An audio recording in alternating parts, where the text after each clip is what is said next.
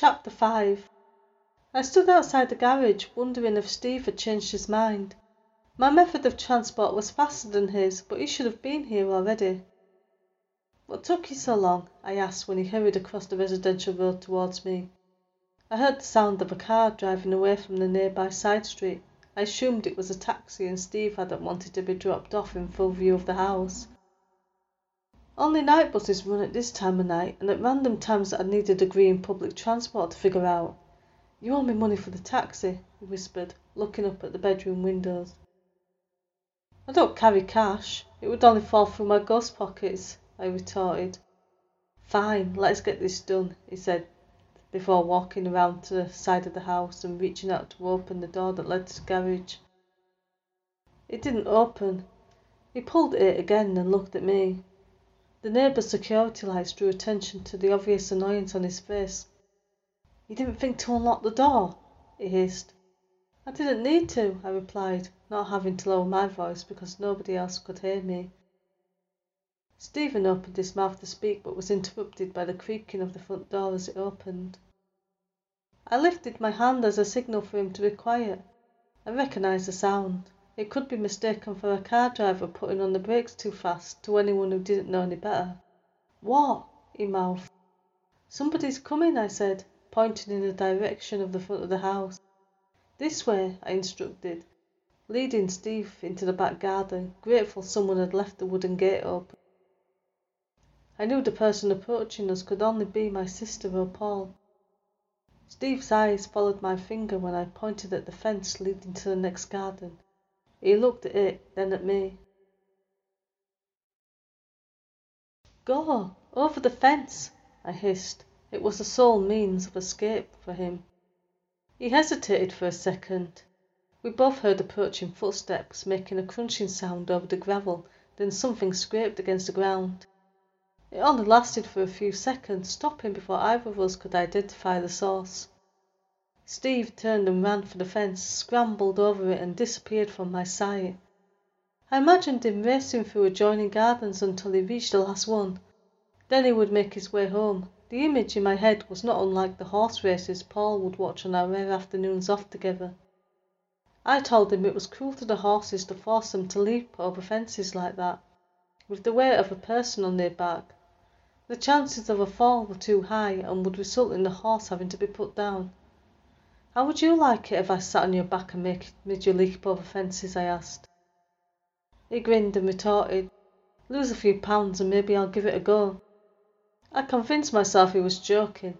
As a man, he couldn't understand how those words would affect the woman and make her feel self-conscious. He didn't mean to upset me. I was snapped back to the present moment by Paul standing in front of me with a shovel in his hands. The scraping sound must have been him picking it up. Would he have used it to kill Steve if he hadn't run off? Was he capable of that, or did he only limit himself to killing women during their most defenceless moments? Paul looked straight through me and at the fence. He took a step, then another, getting closer. I didn't know how far Steve had gotten. I couldn't let Paul spot him and give chase. I'm the one who persuaded Steve to attempt the break-in. It was my fault for not thinking about how he would get inside the garage.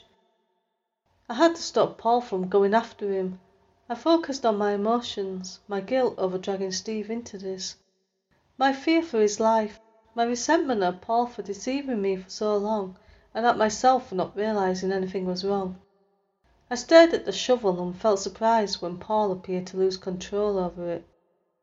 To anyone else it would have looked like he flipped it around and smacked himself in the head with the flat side of the shovel. "Yes!" I exclaimed, as if I had just scored the winning goal in an important football match. I was never the sporty type when I was alive, but in that moment I could feel the victory sports people must experience when achieving that all-important goal, or after crossing the finish line of a marathon. Paul lay sprawled out on the grass, dazed and swearing. I reminded myself of his secret activities as a killer, not like the man I fell in love with.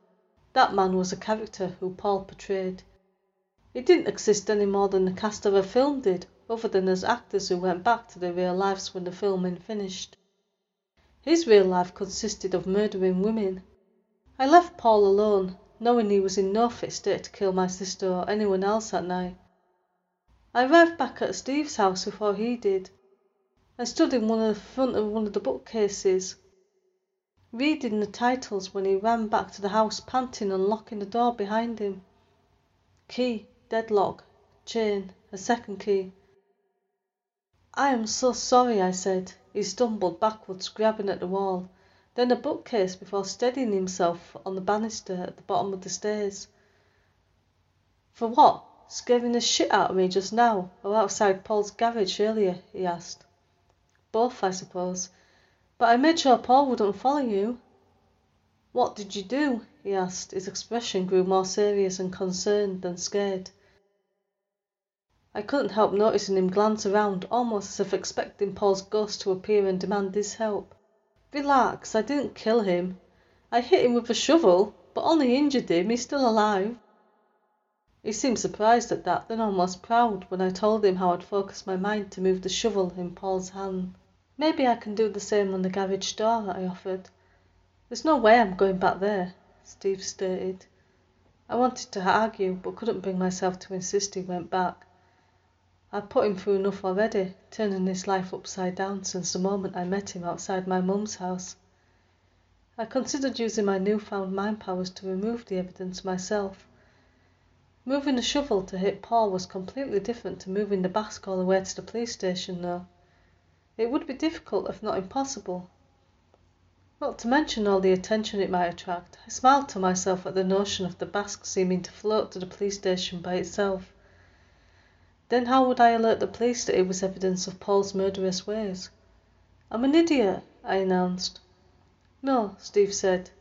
His one-word reply lacked any conviction. "I never considered how we might get the evidence to the police, or how we would let them know what it is. I'm guessing you claiming you can see dead people wouldn't go down well." "Not so much," he agreed. I wondered if he ever tried to tell anyone in authority about his ability before.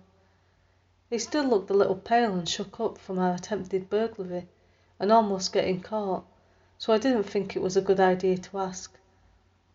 "Sorry," I said. "I shouldn't have asked you to go back there." I decided to go check on my mum. I heard Steve call out something as I closed my eyes and thought about my mum's house. I was unable to make out the words, though. They were distorted, as if I was hearing them in the void while I was somewhere between places. My mum's house looked different when I got there. There were boxes stacked around the furniture. I spotted my mum sitting on the armchair in the middle of them. She held the phone against her ear, as she barked orders at whoever was unfortunate enough to be on the other end. She was moving. I worked that much out from the boxes and the instructions over the phone, to make sure the van arrived by 11 in the morning. I didn't understand it. She loved that house. We all lived there together. Me, Emma and Mum, and Dad before he passed away. The thought of Dad jolted me out of my thoughts about the house. Had he crossed over? I hadn't seen him since I died. I hadn't seen any ghosts. I would have to ask Steve about it later. As my mum finished the call, I asked myself how I would know where she was moving to. I panicked that I might never be able to find her again. We weren't close when I was alive. I don't know when we started to drift apart. We didn't have problems when I was a child. Maybe the problems began after Dad died. Mum never allowed me to visit him in the hospital. What I can only describe as an apparition appeared to the left of the boxes. I remained in my mum's house, but my mum of the present moment remained oblivious as the scene from my past played out. "Why can't I visit Dad?" a younger version of myself demanded. The red cardigan, matching skirt and white blouse told me I must have been in secondary school by that point. "He's very ill, darling." Mum made a sniffling sound while wiping her face. "Then why can't I see him?" I asked again. "If he's ill—" I couldn't finish the sentence. I was 14 and aware of death. Although I didn't know anyone who had died, my mum's logic made no sense. If my dad was seriously ill, why would she insist on preventing me from saying goodbye in case he didn't make it? "The doctors won't allow it." She wiped her face again. I was too upset and angry to realise back then she wasn't crying real tears at all. It was years later when both Emma and I picked up on the fact that she would cry whenever things didn't go her way. "I hate you, and if Dad dies it's your fault I didn't get to see him," the younger me snapped before grabbing her school bag and storming out of the house.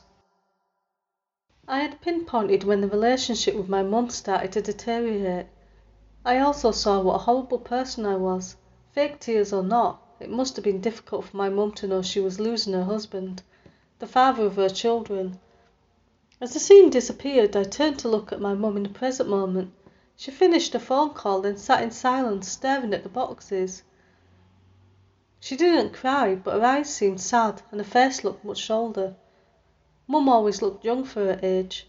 The boys at my high school would make rude comments about her. Men around her own age must have found her attractive too. I don't remember her dating anyone after Dad, though. I glanced over at the clock and realised it was almost 3 in the morning.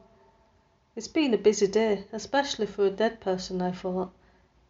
I had the impression that the afterlife would involve more rest. I chose to go back to Steve's, not wanting to watch my mother look so morose. And I didn't want to watch over Paul as he nursed his head injury while planning his next murder. I'd rather have my ankles and wrists chained together and be escorted down to hell. I was surprised to find Steve still awake. He sat on the sofa staring at something on his laptop. "Knock, knock," I said, lowering my voice, not wanting to startle him again. "There's been a murder," he announced, instead of greeting me with a hello. "What?" I wondered why he seemed so keen to tell me. "It's breaking news on the Manchester Evening News website. Someone discovered the body of a dark-haired woman down an alley in the northern quarter. Some people on Facebook are saying her throat was slit, but the police haven't released any more details yet." "But Paul," I began. "It happened around midnight when we were outside Paul's house trying to break into the garage. It wouldn't have been him. There's no way he made it into town, murdered someone, and got back to Salford Quays in time for you to—" Steve trailed off while holding an imaginary shovel in his right hand and swiping it through the air. "Shit, I honestly thought I'd figured out the killer," I said. Guilt hit me over attacking him with a shovel. A queue of questions forced their way into my head. Why did he move on so fast? What about the laundry in the garage and all the times he claimed to be working on the car? Where was he during those times? Was he genuinely not the killer? Or could he be working in a murderous tag team? "I need to go," I said. "Where?" Steve asked. "To Paul's. Maybe he's not the killer, or maybe he just didn't kill tonight, but he's hiding something and I need to know what it is." Steve looked like he might be about to argue, but stifled a yawn as he opened his mouth. "You must be tired. Go get some sleep," I told him. I promised not to do anything stupid.